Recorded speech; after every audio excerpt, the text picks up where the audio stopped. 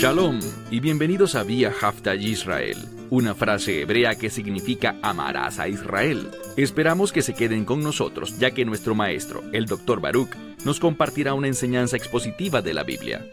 El Dr. Baruch es profesor titular del Instituto Zera Abraham, con sede en Israel. Aunque todos los cursos en el instituto se imparten en hebreo, el Dr. Baruch se complace en compartir esta enseñanza en inglés con doblaje al español. Para más información, visítenos en amarasaisrael.org o descargue nuestra aplicación móvil Mi Estudio Bíblico. Aquí está Baruch y la lección de hoy. Dios quiere que la gente llegue a la fe, y por tanto, si un individuo es sincero y verdaderamente está buscando a Dios, con la actitud de que si Dios se le revela, esa persona estará dispuesta a obedecer y responder con fe, responder de acuerdo a la palabra de Dios y a lo que Dios revela, entonces Dios ciertamente se moverá en la vida de esa persona. Él es fiel. Dios llama a todo el mundo. Y cuando alguien se le acerca a Dios, o incluso a la mera posibilidad de que Dios exista, con el deseo de conocer y obedecer a ese Dios, Dios se moverá poderosamente.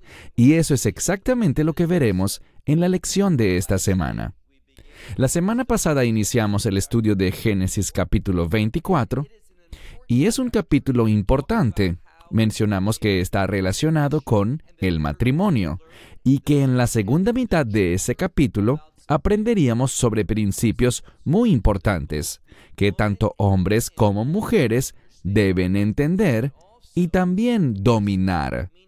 Es decir, que ambos necesitan sujetarse a ellos y aplicarlos apropiadamente a sus vidas con el fin de que puedan vivir una vida marital que avance hacia donde Dios quiere que esté. El matrimonio es una travesía y hoy estaremos viendo esos principios.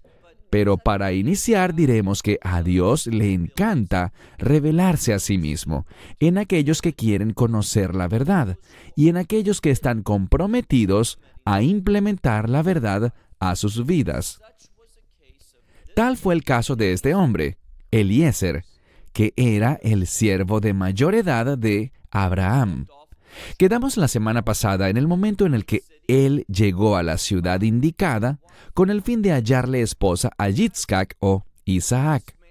Y este hombre, que no tenía fe, que no creía en el Dios de Israel, a pesar de todo, Abraham le dijo que Dios le daría éxito en su misión y que Dios se movería y acontecería en su situación.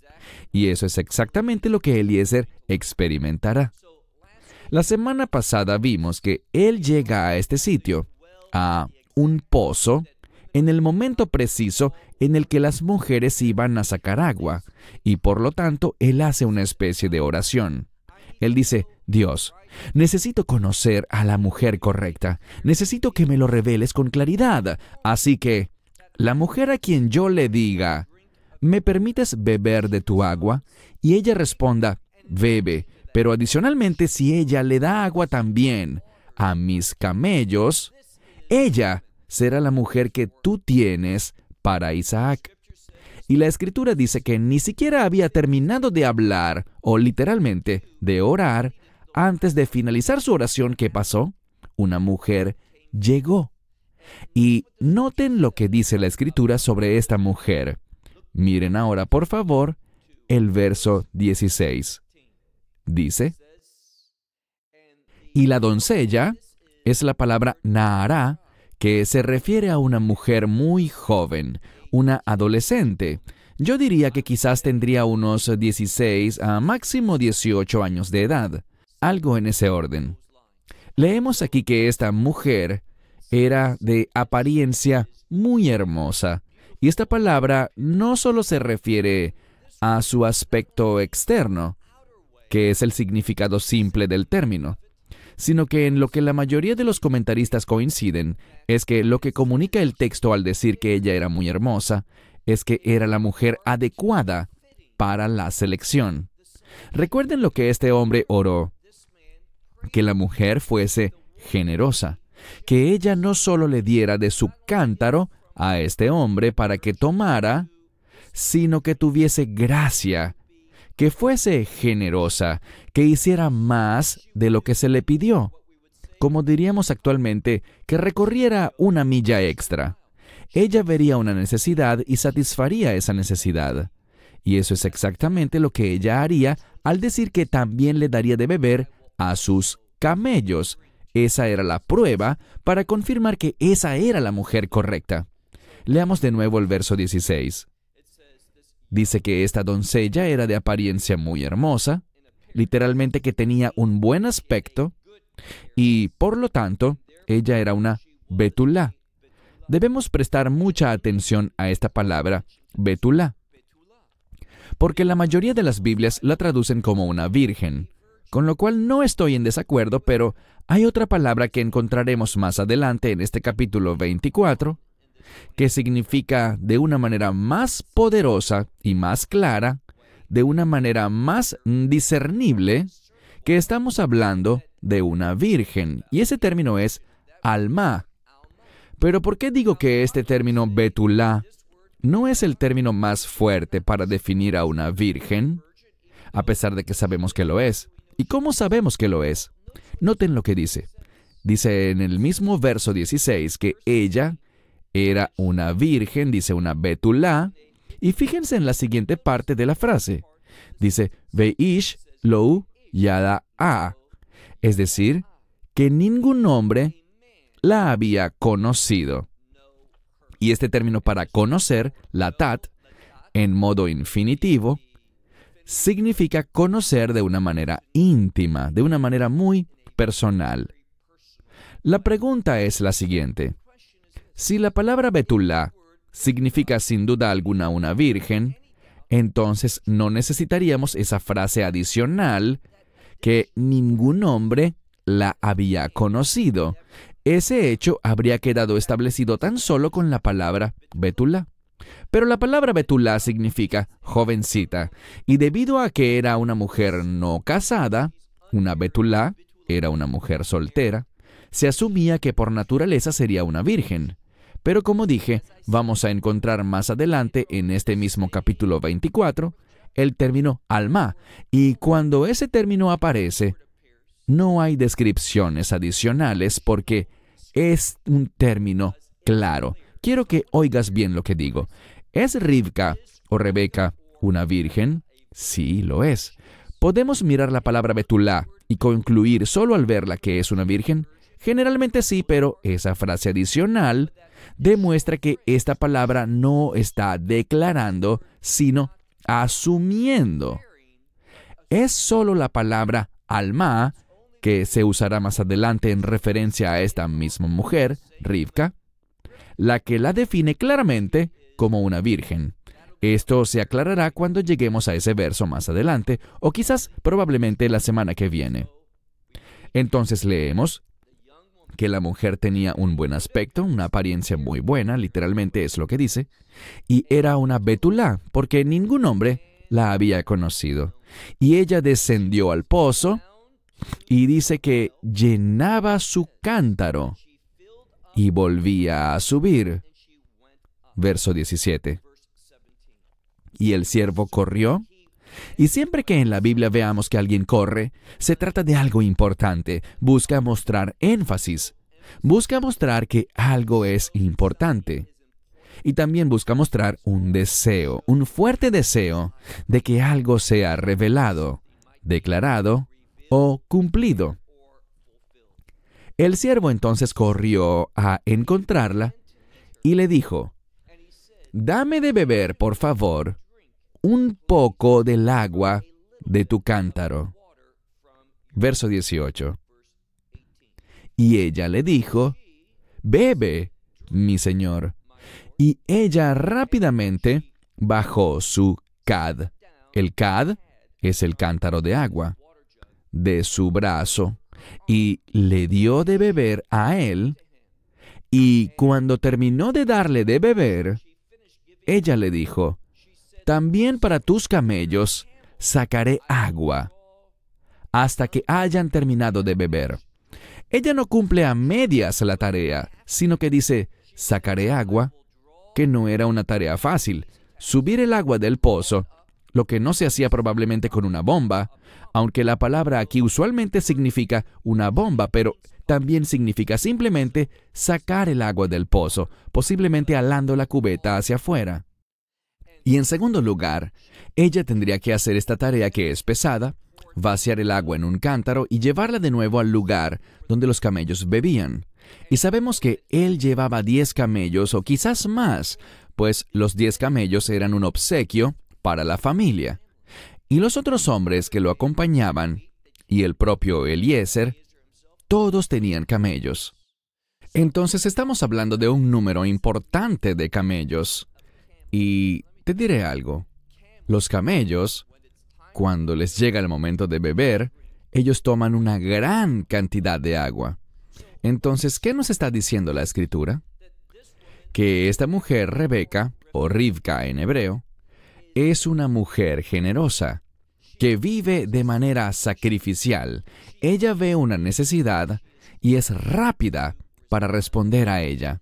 No lo hace solo para cumplir una obligación o como un acto de compasión, sino que lo hace de todo corazón.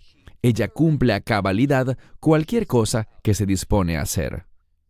Entonces, en esta escritura leemos ahora en el verso 20 que ella se apresuró y vació su cántaro en la pila de agua y corrió de nuevo al pozo y sacó agua, o corrió de nuevo al pozo con el fin de sacar agua y sacó suficiente para todos sus camellos. Entonces, una vez más, si no lo notamos la primera vez, está siendo enfatizado en este pasaje que ella está haciendo un gran esfuerzo.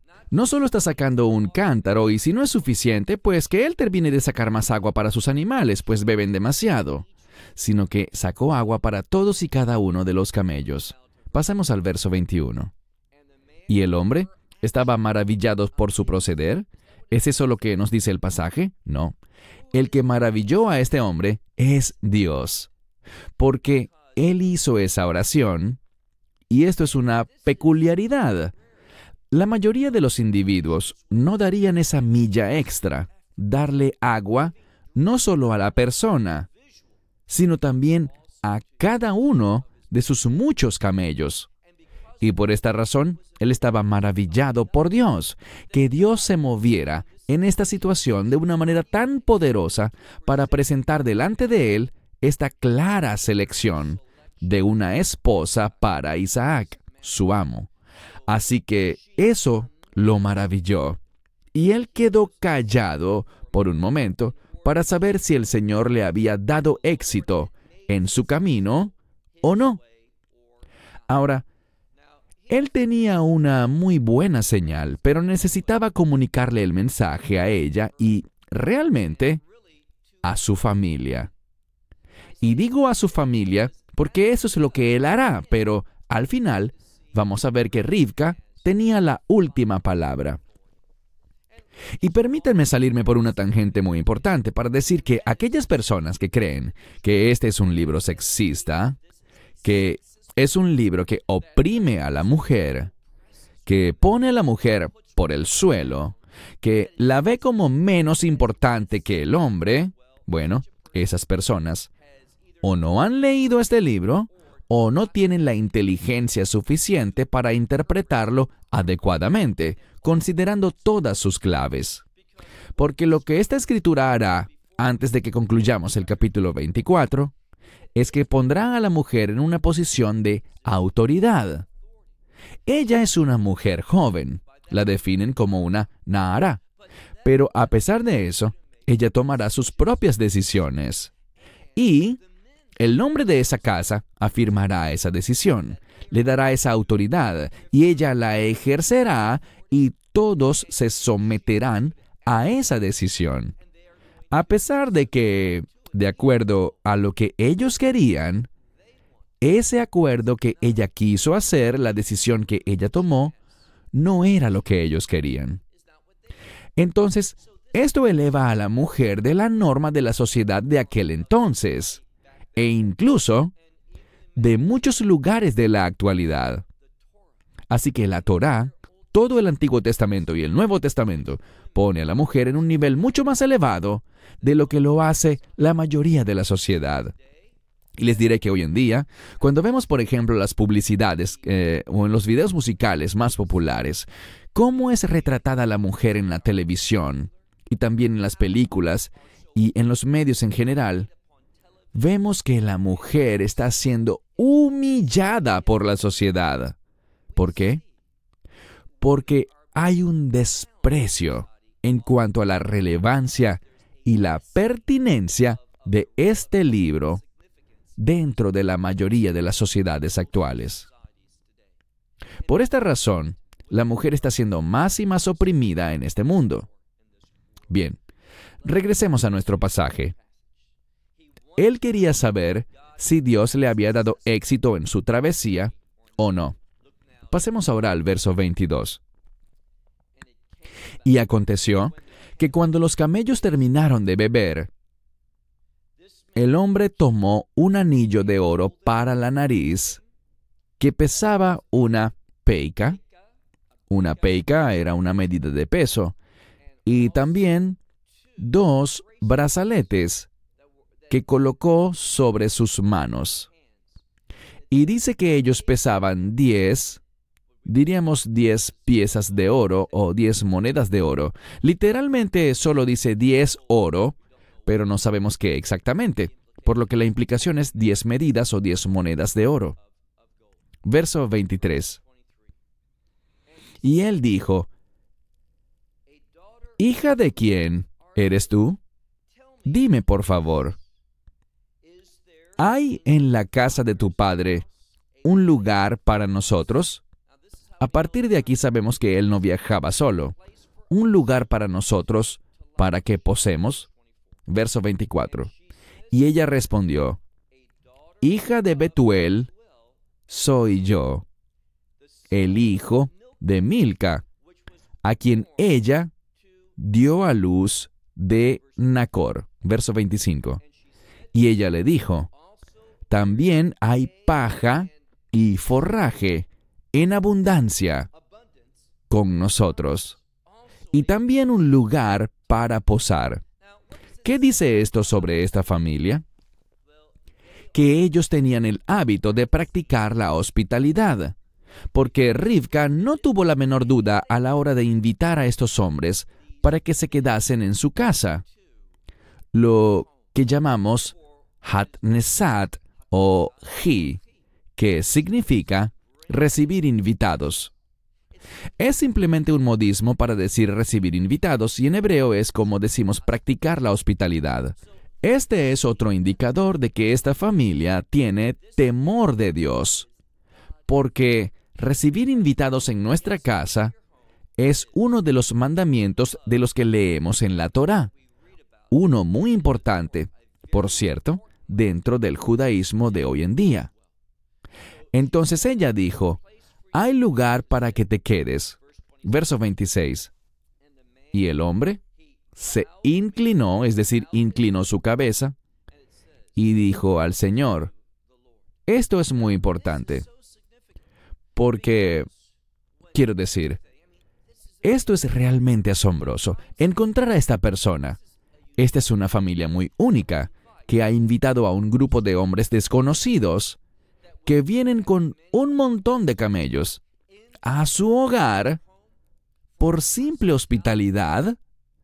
Esto es algo muy inusual. Y por lo tanto, Eliezer, él sabía que Dios se estaba moviendo en esta situación. Y por tal razón, él hizo algo. Si revisas a muchos de los comentaristas rabínicos, te dirán que esta es una descripción. Estas palabras que se usan aquí, inclinó su cabeza y se postró a sí mismo. Creo que la primera vez solo traduje una de ellas, pero dice que él inclinó su cabeza y se postró, Vayishtahu, delante del Señor. Y dijo, bendito sea el Señor, Dios de mi amo Abraham. Lo que estamos viendo aquí es la primera vez en su vida que Eliezer adora. Y verás el progreso aquí. Él pasó de ser un hombre que carecía totalmente de fe, que no creía en Dios, que hablaba de Dios como alguien distante, como alguien a quien su amo Abraham adoraba, a lo que vemos ahora. ¿Qué vemos ahora? Bien, al final del estudio de la semana pasada, vimos que él oró.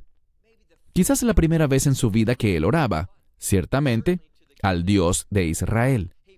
Él oró que Dios hiciera próspero su camino. ¿Qué significa eso? Que Él le permitiera cumplir exitosamente la voluntad de aquel que tiene autoridad sobre él. Ahora, si eres sabio, tomarás nota de esto. ¿Qué es la prosperidad bíblicamente hablando? ¿En qué consiste ser un hombre o una mujer de éxito? Consiste en cumplir fielmente la voluntad de aquel hombre o aquella mujer que tiene autoridad sobre ti.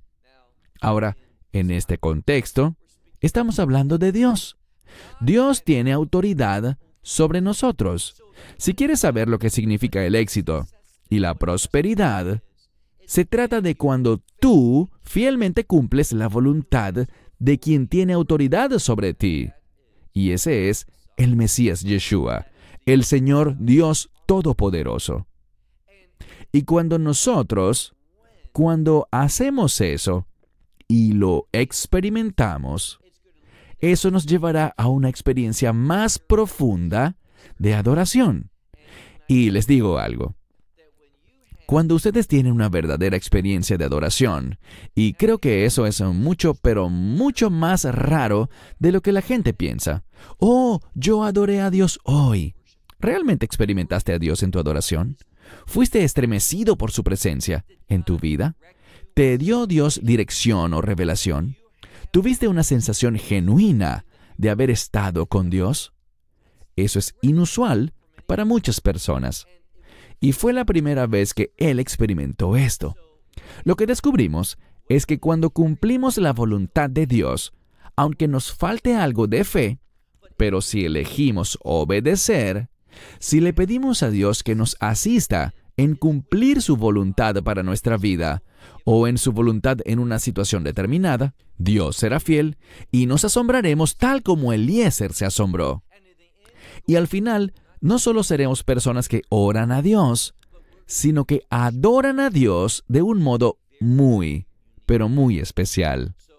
Entonces, este hombre dice, «Bendito sea el Señor Dios de mi amo Abraham, quien no ha apartado su amor y su bondad, su gesed, su gracia y su verdad de mi amo y de mí, en el camino al cual me está guiando», es decir, el Señor me ha guiado a la casa del hermano de mi amo. Entonces Dios le ha guiado mediante la oración y la adoración para que llegase a su destino. Y todos estos son principios para nosotros. Es cuando oro y adoro a Dios, y cuando me esfuerzo para obedecer y estar donde Dios quiere que esté, haciendo las cosas que Él me ha llamado a hacer, ¿qué hará Dios? Él se moverá de una manera innegable, que se manifiesta a nosotros y nos confirma su presencia en nuestra vida y nos posiciona en el lugar correcto. Ahora, no puedes estar en el lugar correcto por casualidad. No puedes llegar allí sin haber orado y adorado. Y no puedes llegar allí sin ser obediente a la palabra de Dios. Todo esto está siendo revelado al lector. Pasemos ahora al verso 28. Y la Nahara, esta doncella, hablando de Rebeca, ella corrió y le dijo a la casa de su madre todas estas cosas. Aquí vemos un cambio. Si regresas un poco, verás que Eliezer, cuando habla, dice, ¿de quién eres hija tú? Y ella le responde el nombre de su padre. Pero ella corre a la casa de su madre. ¿Por qué vemos este cambio del padre a la madre? Muy simple. Esto busca darle al lector un indicador de que estamos hablando sobre un plan de salvación. ¿Qué se está recalcando aquí? El acuerdo de pacto de Dios con Abraham. Está dejando atrás a Abraham y pasando a la siguiente generación, representada por Yitzhak o Isaac. Y él, de la misma manera que Abraham necesitaba una ayuda idónea, también Isaac, con el fin de cumplir el propósito de Dios, de mover la heredad de Dios, su programa, en la vida de su pueblo, para los propósitos de redención. Y de eso es de lo que la Escritura nos habla aquí, de redención, mediante el énfasis puesto aquí sobre la casa de su madre. Entonces, verso 29. Y Rivka tenía un hermano, su nombre era Labán, y Labán corrió hacia el hombre, afuera, hacia el pozo. Y de nuevo, todos están corriendo aquí, y vemos que Labán va hacia donde está este individuo afuera. Y aconteció que cuando él vio el anillo de oro y los brazaletes sobre el brazo o la mano de su hermana, y cuando oyó las palabras de Rivka, de su hermana Rivka, diciendo, así me habló aquel hombre, entonces ella le está contando lo que ocurrió, lo que ese hombre le dijo sobre los propósitos de Dios, que él quería pasar la noche en esa casa y había una razón para esto. Llegaremos allí más adelante. Bien, finalmente, leamos la segunda mitad del verso 30. Y el hombre vino, o él vino al hombre, es decir, Labán llegó donde estaba Eliezer, y he aquí, él estaba de pie junto a los camellos, junto al pozo. Es decir, él estaba supervisando, estaba vigilando sus camellos, que ellos estuviesen bebiendo, que estuviesen satisfechos. Él estaba allí. Lo importante de ese hecho es que, a pesar de que Rebeca le dijo, tú puedes venir, hay lugar de sobra para todos. Tenemos muchas provisiones para tus camellos y para los hombres que te acompañan. Vengan. Él no lo hizo. Él se quedó en el pozo, permaneció con sus camellos. ¿Para qué? Para ser invitado por alguien más. ¿Qué implica esto?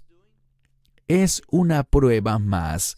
¿De verdad quieren ellos que yo vaya? Quizás esta mujer sí quería, pero cuando yo vaya allá, su familia no estará contenta con mi presencia. Así que él espera. Él no se va con Rebeca, sino que se queda allí, esperando sumisamente por una señal. ¿Qué señal? Que Dios verdaderamente quiere que él vaya. Entonces Labán corre para encontrarse con él, llega a ese lugar junto al pozo, y leemos en el verso 31. Dice, ven, bendito es el Señor. ¿Por qué te quedas literalmente parado, ta'amod, afuera?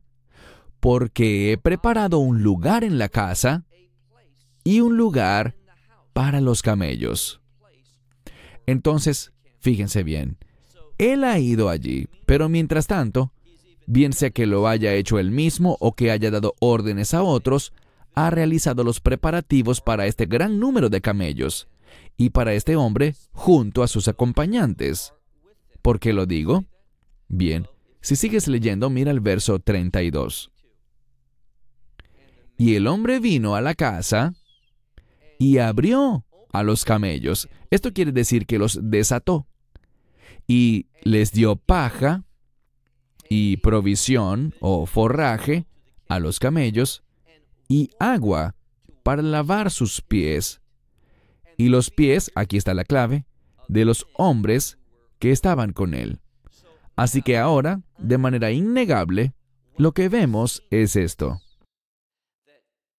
Eliezer y sus acompañantes, junto a los camellos que trajeron, hablaremos más sobre ellos la semana que viene, todos han llegado al lugar correcto.